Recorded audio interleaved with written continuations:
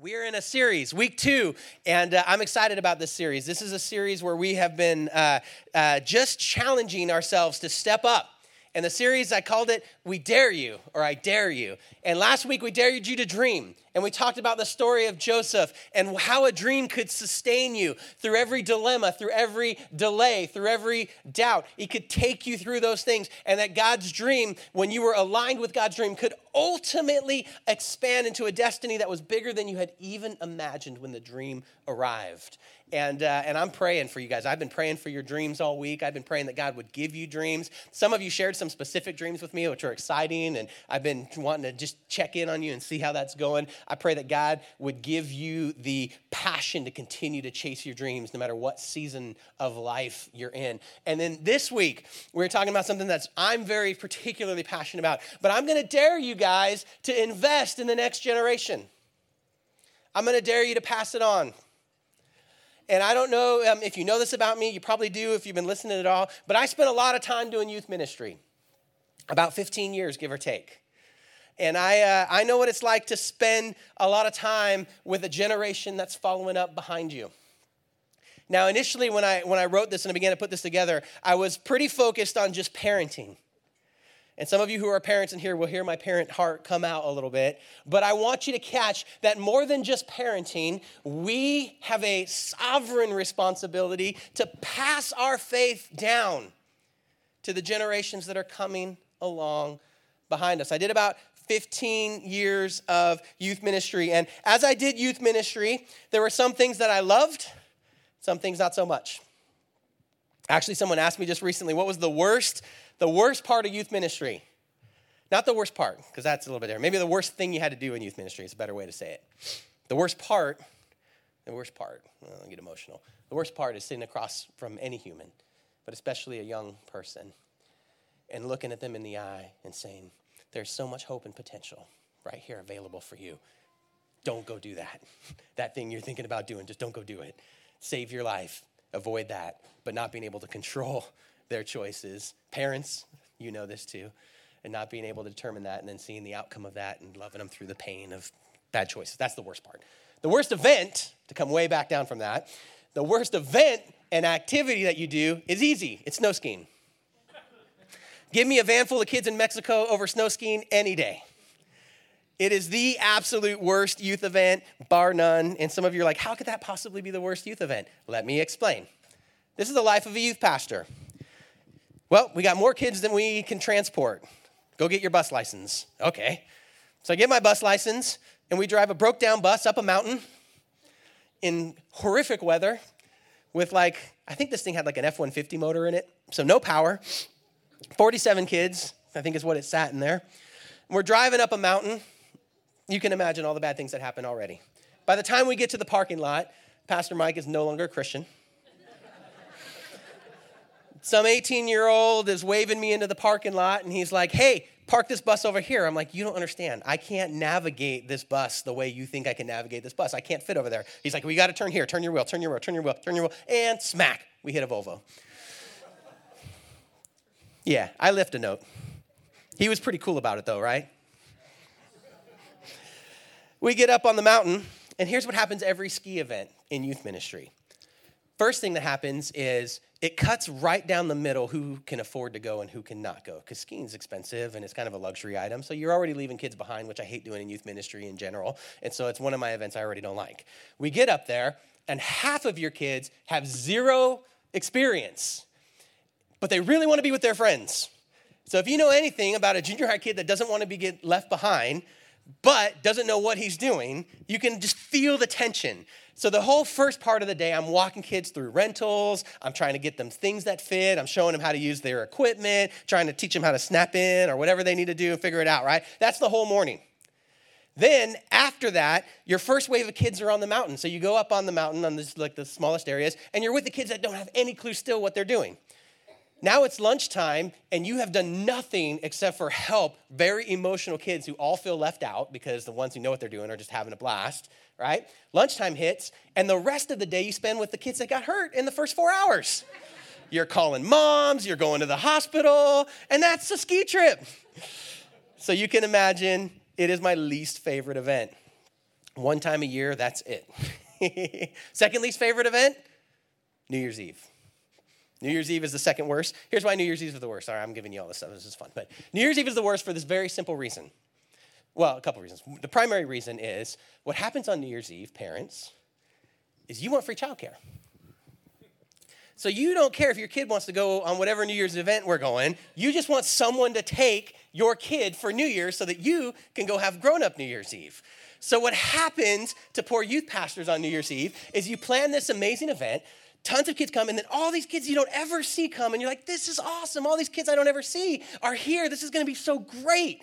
And then all these kids you don't ever see don't listen at all for the whole night because they know they're never coming back. So all of the leverage you have when you say things like, don't spray paint in the bathroom at the roller ring, or don't, right? All those kinds of things, they all happen on that event. That is the event of all events where if everyone's going to be bad, that's the one. So I banned all New Year's Eve. Plus the weather's dangerous. It's hard to drive around. There's so much chaos. So what I always did is I did an all-nighter during Christmas break, but not on New Year's Eve. And so that was my catch to get away from that. And then parents would come, oh, man, where's my free childcare? And I'm like, raise your own kids. And so, welcome to the life of a youth pastor. All right, where was I going with all that? The next generation, they matter, and they're important. And I know what it means to pour our life into the generation that's coming back behind us. What is the secret sauce to reaching and rescuing and connecting with the next generation? The secret sauce is time. The secret sauce is time. I'm going to tell you a story about one of my favorite youth staff guys I ever worked with. I had tons and tons of teammates that would come alongside for seasons and doing ministry. And one of the guys that I partnered with, his name was Mike, and he was an older guy.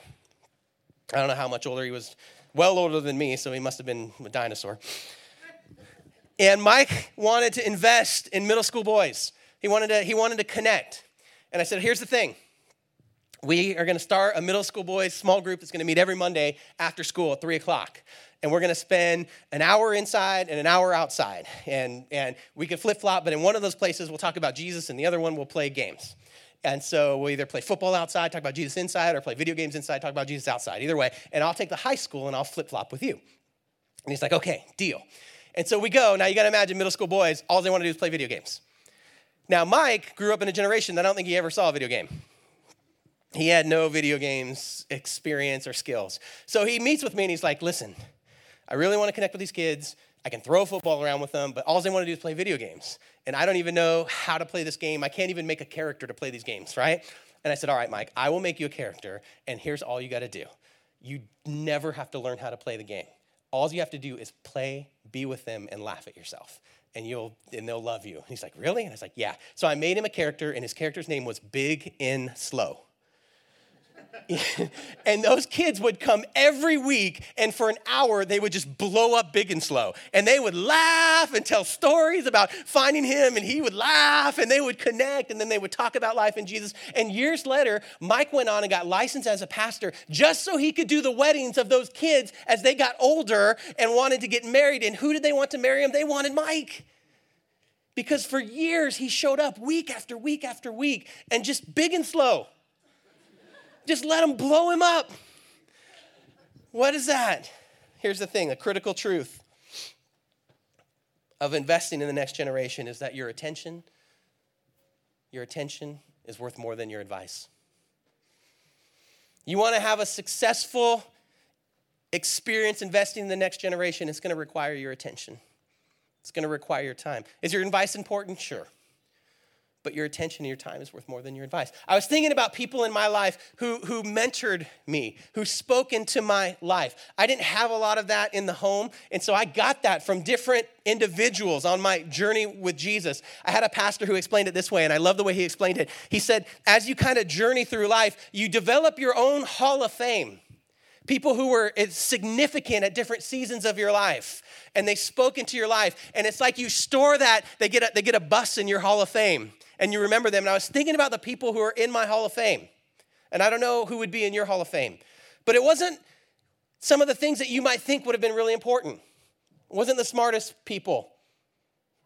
It wasn't the wisest people. It wasn't the people who had their life all together necessarily. It wasn't the people who had their financial situation and were able to lavish gifts or something like that on me. It was the people who took time and spent it with a little snot-nosed Puerto Rican alpha dog, arrogant, angry person that showed up every week at church and was like, prove something to me.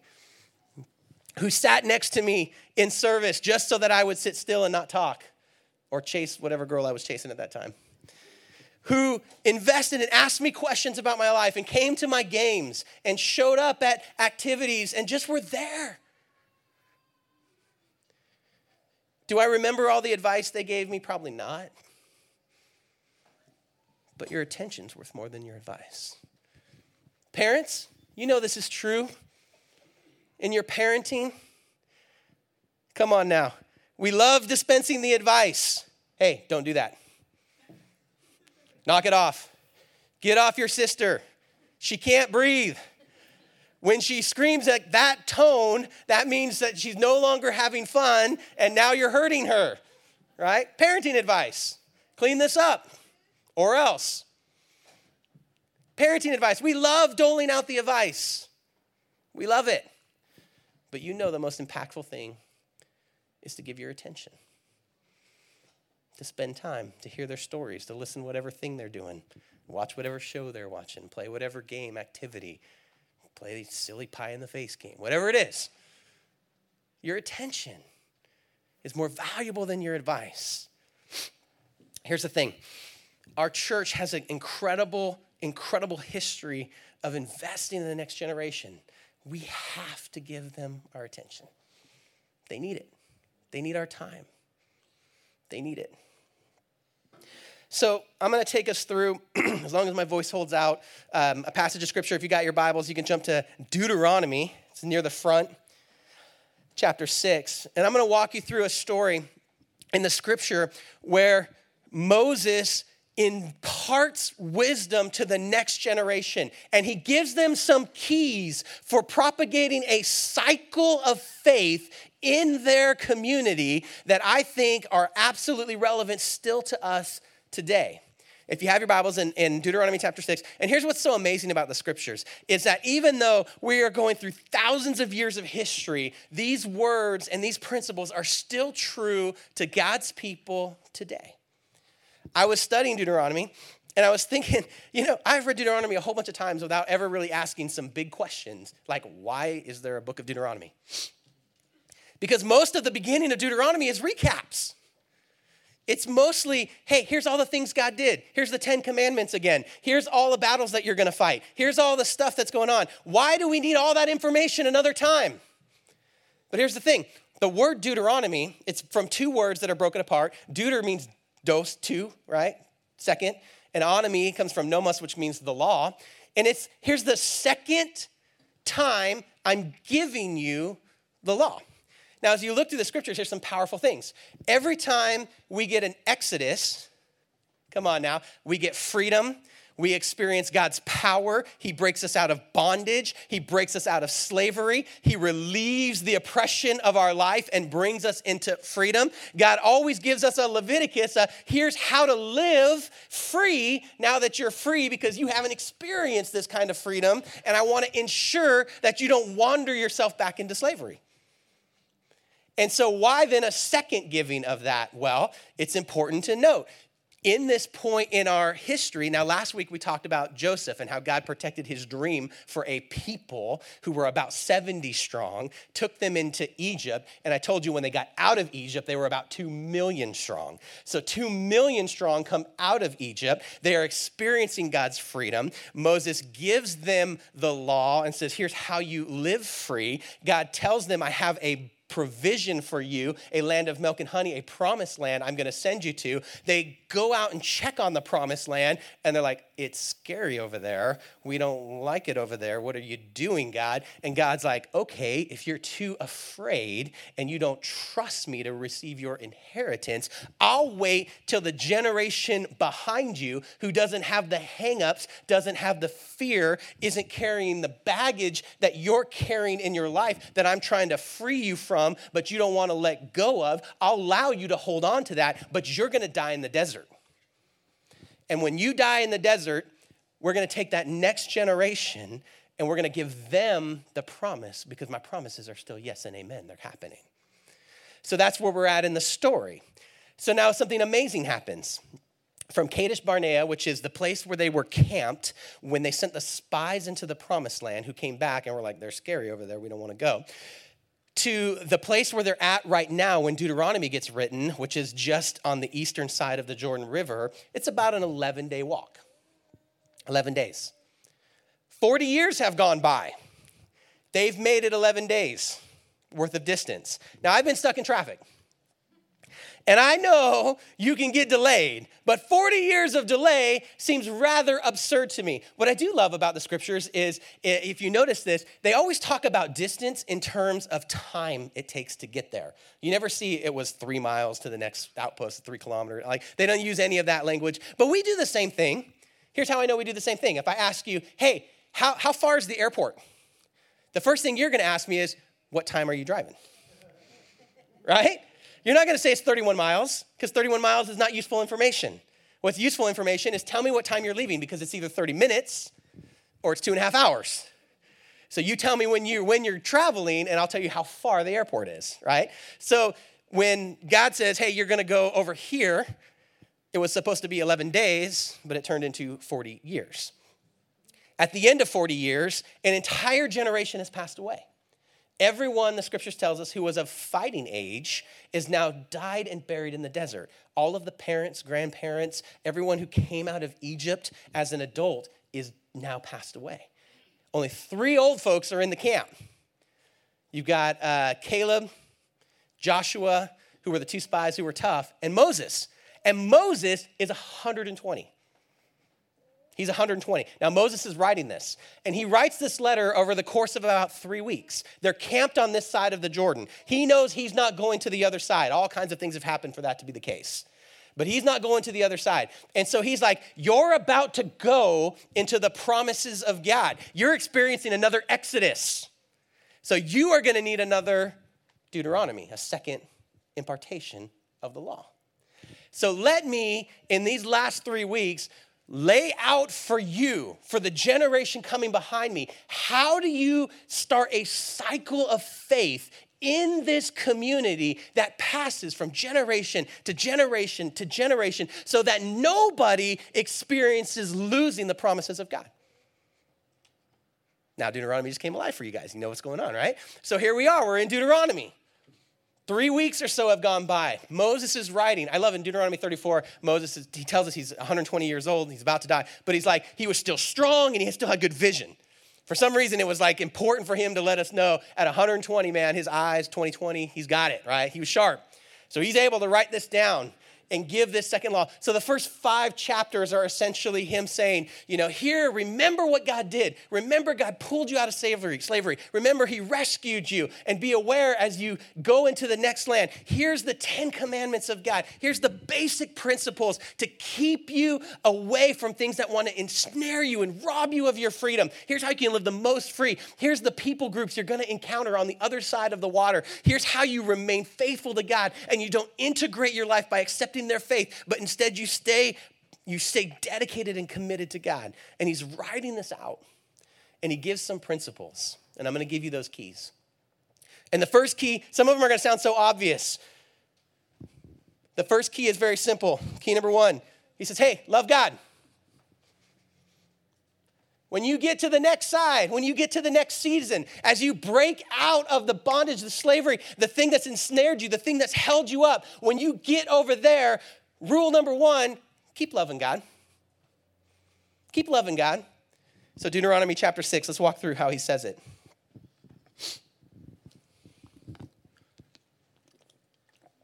Excuse me. He says, these are the commands, the decrees, and the laws the Lord your God directed me to teach you, to observe in the land that you are crossing the Jordan to possess, so that you, here it is, the cycle, your children and their children after them. He's saying generationally, if you put this into your life and model it, the generations that come behind you will be impacted by this. After them, may fear the Lord your God as you live by keeping all his decrees and commands that I give to you, and so that you can enjoy a long life. How cool is that? And you're like, what? You just blew over fear the Lord your God. Yeah, fear as in holy reverence, respect. Don't leave God behind. Don't assume that, God and you are just so bros that you don't have to respect who he is. His nature doesn't change. He's still holy. He's still God. So we give him props for being who he is at all times.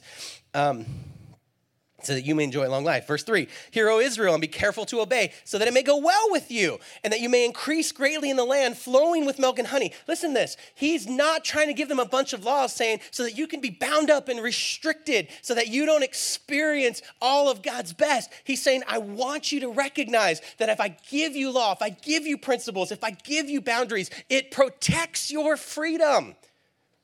Because these other things want to ensnare you and steal your freedom, and I want to keep you away from those. He goes into a land flowing with milk and honey. Now, that's a fascinating thing there. I admit I've never been to Israel, but I haven't seen a picture of like milk and honey flowing everywhere. I Google Earthed it a couple times.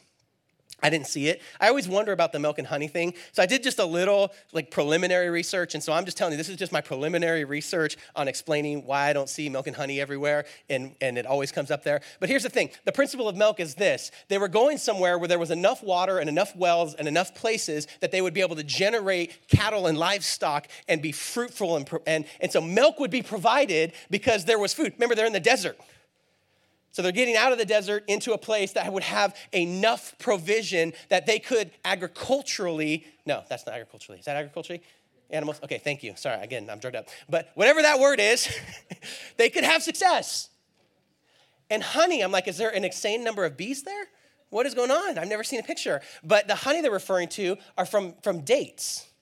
The fruit, dates that they can make that honey there. And basically he's saying, you're going to have agricultural success there like you've never seen before. And you're going to be able to experience that benefit. And he goes, just as the Lord your fathers promised to you. So there you go. You learned something. And then he drops this incredible verse 4 here, this incredible statement. It's the Shema, it's the Hebrew declaration of faith of who God is. If you have Hebrew friends or Jewish friends that have grown up in homes that embrace their culture or their faith, then you know that they say this on a daily basis. And they say, hey, hear, O Israel, the Lord our God, the Lord is one. And it's like this power statement in the culture, in the Hebrew culture, because they are recognizing there is one God, and that's the one we serve. Now, you got to remember, they're getting ready to go into a land that's filled with people who follow all kinds of superstitions and all kinds of different things, and they are going to hold on to this truth. There's one God, and that's who we serve. And then, here comes this incredible declaration. You might have thought Jesus said this first. Moses said it first. Love the Lord your God with all your heart, with all your soul, and with all your strength. These commands that I give you today are to be upon your hearts. And that's the command that Jesus says of all of the commands. Remember, that's the second nomos, the second law, the second time that they received all of the instruction of God. And in that second time, Moses says, hey, this is really important. Jesus says, not only is it really important, it is the most important. And then he marries it to Leviticus, I think it's 17, and says, and the second is like it, love your neighbor as yourself. But this is where we get the greatest commandment. And Moses says, if you get something right, as you move out of your Exodus and into your, promised land, don't forget to love God with everything you got. Well, what does that mean? It says, love him with all your heart. It says, love God with all your heart. What does that mean? He says, love God with the things that your affection. What gets your affection? What gets your primary affection? What is the thing that lights you up, that you care about the most? And if God isn't connected to those things, then you're not loving him with all your heart. What has your affection? Is your world devastated because of a football game?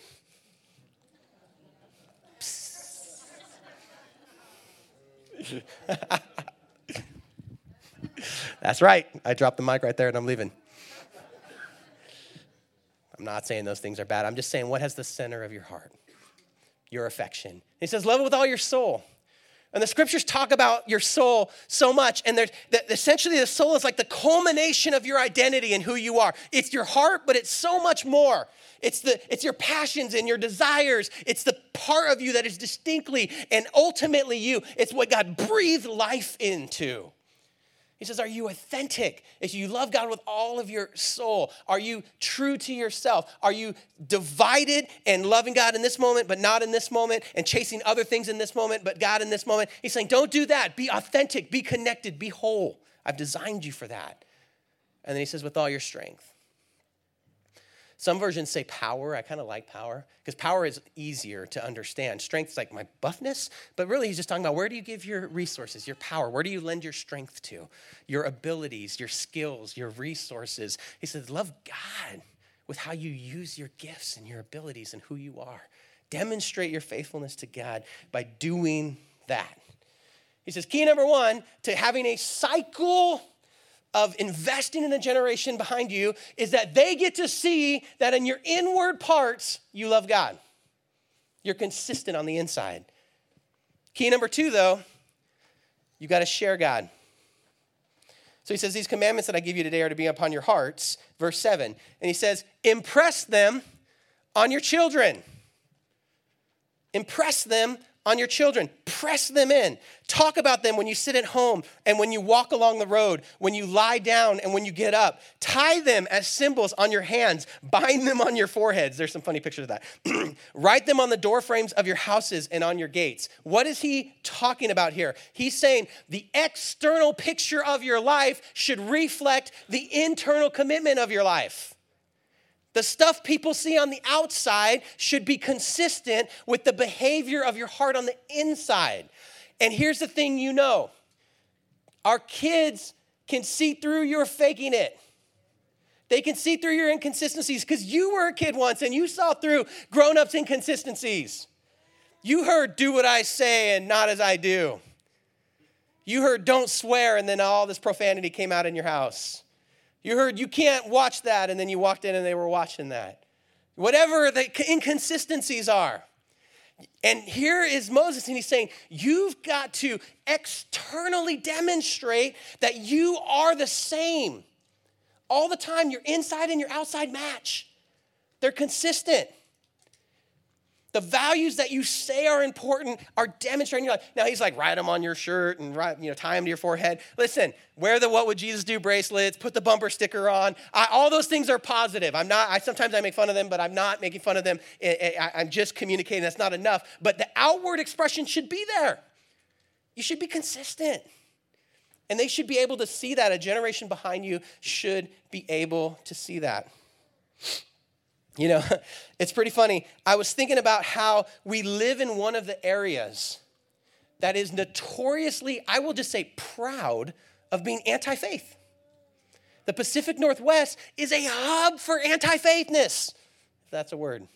In fact, I was looking for the statistics because the statistics just get worse every year. And so whenever you find statistics, there's another set that are just worse if they're current of people who have faith in the Pacific Northwest. And this was the title of the article that I found, and I just thought it was amazing. Don't believe in God, move to Seattle. And the entire article is just a blanket statement that the culture in Seattle and the surrounding areas embrace anti-faith. Embrace it. Let me give you a little bit of excerpts. 10%, this is from the article, of Seattle residents call themselves atheists. It's the highest rate among the metro areas in all of the United States. And that it's in part that people come here to find that type of cultural freedom. Listen to this quote. When people come to the Northwest, they come across the Cascades, and all of their old affiliations, they just drop them out the door, Wellman, the author, says. I think that they find that a bit of a paradise. You can think what you want, do what you want, you can make your life what you want. All your old affiliations, especially family, religious, and other affiliations, aren't around you to try to bring you back into the fold. We live in a community that has embraced an anti-God state of mind. And they look at people of faith and they say, your outside doesn't even match your inside. So we don't want anything to do with that. And Moses says, the way that you demonstrate to a generation behind you is that your inside is committed to the Lord and your outside matches that. The way you live, your acts of service, what comes out of you is consistent and looks like Jesus.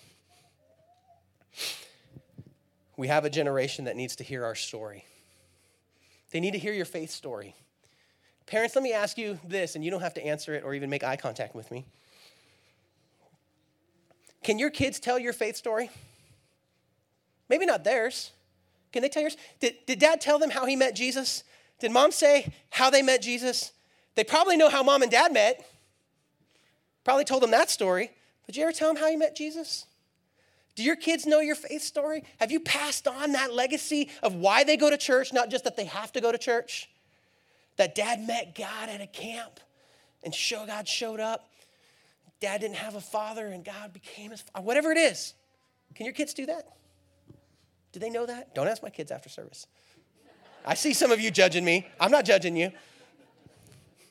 I'm not judging you. I'm just asking you. Can you tell your story? Have you told your story? Will you tell your story? If you haven't told your story to your kids, how are you going to tell your story to anybody else? How are you going to tell your story to that person who's works next to you and asks, well, why do you go to church every weekend? This generation needs your story. Moses says they're going to need the story. You're going to have to write it out and tie it to you. You're going to have to demonstrate it. We want them to ask questions. Dad, why do you wear a shirt that says WWJD? Whatever. Why do you do that? Why do we go to church on Sunday? Why do we have to get up? Why? Oh, because this is what we're Americans, this is what we do. Or they're going to go, well, we live in the Pacific Northwest, and most of us don't. Right? As soon as they're old enough, if that's your best argument, it has to be more than that. Key number 2 is you got to share your faith. It's got to come out of you. Even if it takes 4 hours. Tell them the story. I've heard Joe's story. It took about 4 hours. It's awesome. Amazing. Tell them the story. Where else they got to do? Next key. Simple. Remember God. Why does he throw this in there, remember God? Well, let me read it to you, and then I'll tell you something that just hit me. It's totally amazing. Deuteronomy chapter 6, beginning of verse 10. When the Lord your God brings you into the land he swore to your fathers, to Abraham, to Isaac, and to Jacob to give to you, a land with large, flourishing cities you did not build. Did you catch that? Houses filled with kinds of good things, with all kinds of good things that you did not provide, wells that you did not dig, and vineyards and olive groves that you did not plant. And when you eat and when you're satisfied, listen to this, verse 12, be careful that you do not forget the Lord who brought you out of Egypt and out of the land of slavery. Now, this is fascinating. I had to stop and think for a while to understand why Moses would share this. But you got to recognize he has an entire generation in front of him who were either born in slavery or born in the desert. They have never experienced the freedom and blessing and provision that they're about to experience. But Moses is 120, and he was born in Egypt in royalty. And he knew what it was like to grow up in court and have someone wave an olive branch at him and drop grapes. I don't know what they did, but he knew what that was like. He'd experienced that.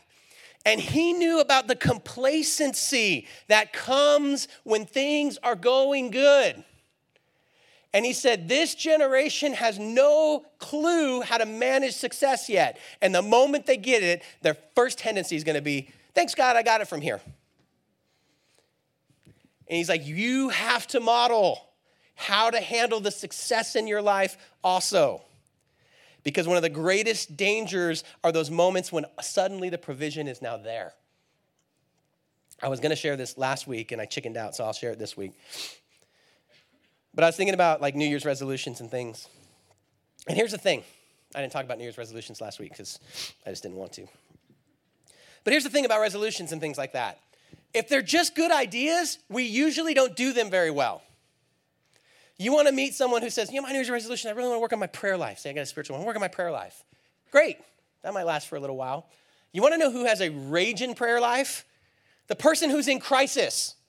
The person who's just experienced a catastrophe, who's just got a call from a doctor or just found out that their friend is going through something. That person usually has a raging prayer life. You want to know the person who's pretty committed to getting in shape? It's not always the person, sometimes it's just because it's good for me to do it, but often it's the person who found out, hey, your prognosis isn't looking so good unless you do something about this. And all of a sudden people go, oh, okay, I got to do it. Now, is that okay? Yeah, that's awesome. I love that God comes in and completes us when we're weak. I love that the scripture says that his power is made perfect in weakness, and it's not because we're dependent on ourselves, but we learn to be dependent on God, and he meets us in our tenderest, most vulnerable moments and gives us what we need to make it. That is incredible. But there is danger on the other side when things start going well. That Moses says, don't you forget God. Don't you forget about me, right? No. I'm drugged up, okay? Go with me. 80 songs are popping through my head right now as I'm preaching. In the midst of all of that, he's like, sometimes things are going to be going well. You were all about, what can I do to help? I'm going to serve God. I'm in crisis, and I need to rack up points. And then things are going well now, and it's like, call me if you need anything. Your heart changes, your actions changes, your behavior changes. And he says, listen, you want a cycle of investing in the next generation that challenges them, then you manage your success with not losing your dependency on God and your faithfulness to him. I love the way Proverbs says it. Proverbs 30, verse 7, the author says it this way, and I love this. He goes, 2 things I ask of you, O Lord, and do not refuse me this before I die. 1, keep falsehood and lies far from me. I like that because it's like, get the haters out and the liars. I don't want to deal with that.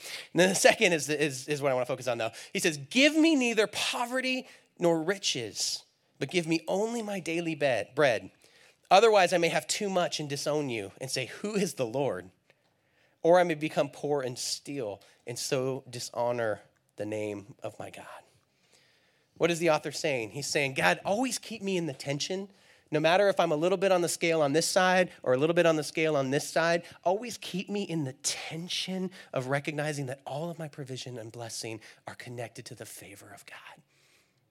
And that will keep me with perspective so that I don't feel like I have to take control of it when I'm wealthy or take control of it when I'm in lack. I just remember to be dependent and counting on God.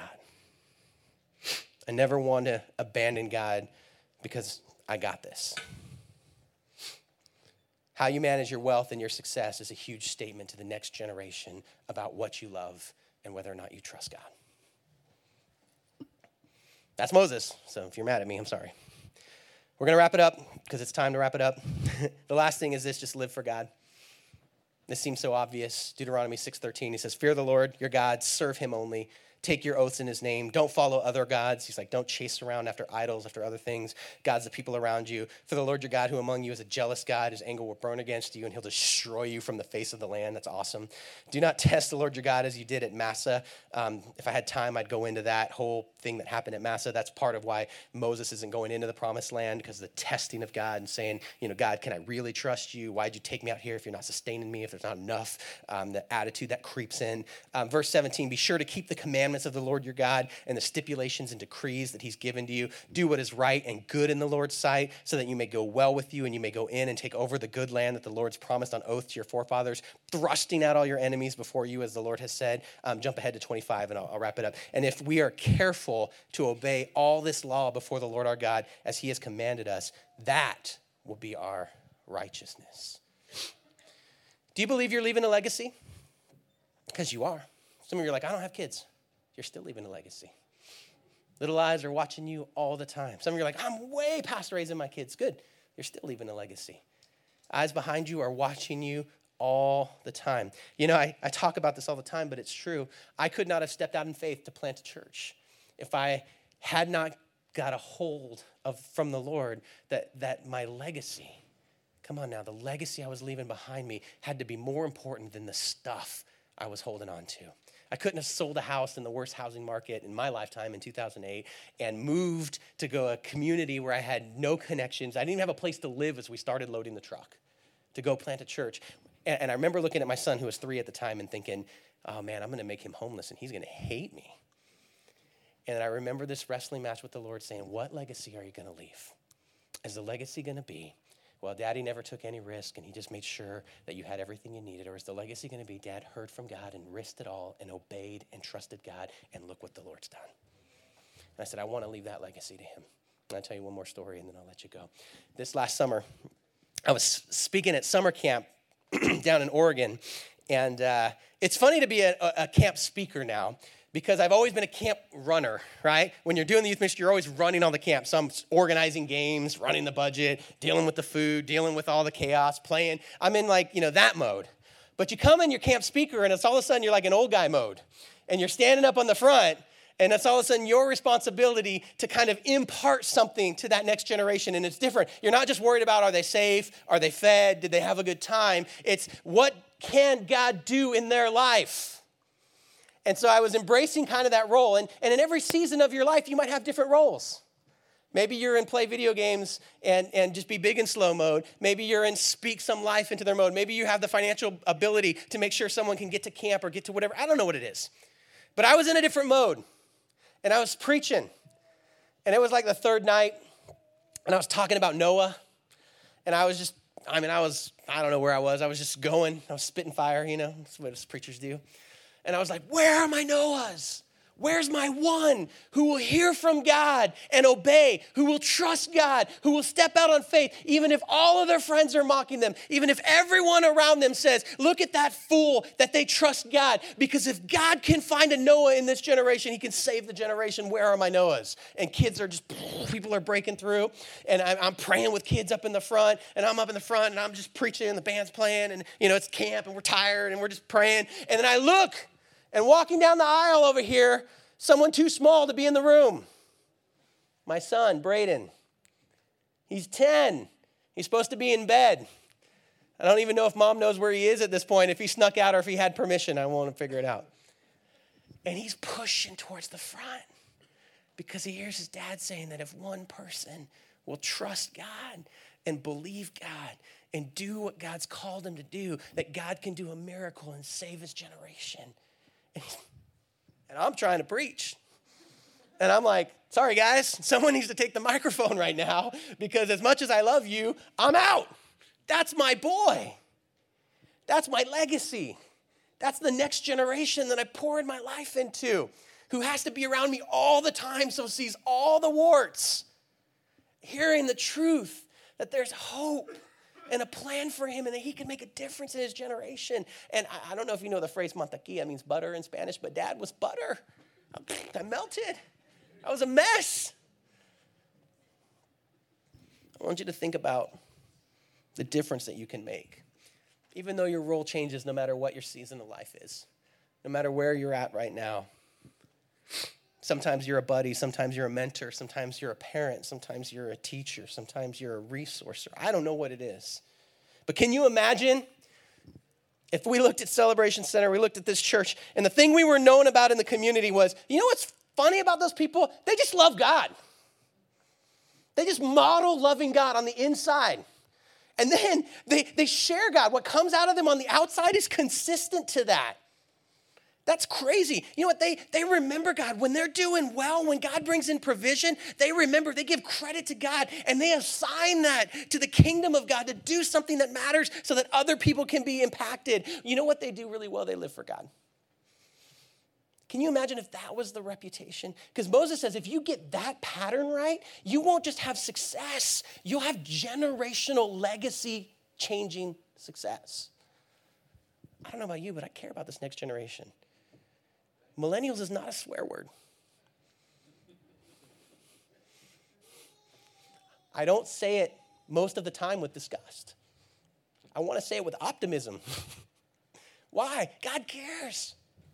He's redeeming and restoring, just like my generation, just like your generation, whatever generation needs to be redeemed and restored. And he's reaching them in new and powerful ways. But you know what he's really doing? He's looking at the generations above saying, will you keep modeling this? Because that's what's going to be most attractive. And that's what's going to change and impact lives. And that's what's going to carry on a legacy of living for Jesus. Would you stand with me? I'm sorry, I took us a little late. I just believe with everything that's in me, if we do this part right, we can have tremendous impact in our homes, in our families, in this community. if we get this into our DNA, into our thought process, that it is each and every one of us' responsibility to live out our faith in such a way that the eyes that are coming up behind us see that and are challenged to live for Jesus. I don't care if you're in high school. In high school, I mentored someone behind me. I took the most arrogant, snot-nosed kid, and I was like, well, I speak his language, so he's mine. And I just mentored him. I just said, hey, man, there's nothing God can't do. Let's go play one-on-one. Teach you who's boss. I just invested. I don't care how young you are. I don't care how old. Moses is 120. There's nobody alive short of Joshua and Caleb who has been an adult that Moses could have known as an adult. They're all just kids. That's left over. I mean, maybe the oldest are in their 50s or so, because everyone for 40 years has gone by. And everyone who could have fought would have been, 13 and over, it was gone. And these are kids for him. And he's pouring out his life. He's giving them his story. He's giving them the next Deuteronomy, the next telling of the law. You continue the cycle of the Deuteronomy in your family, in this community, in this church, in this body.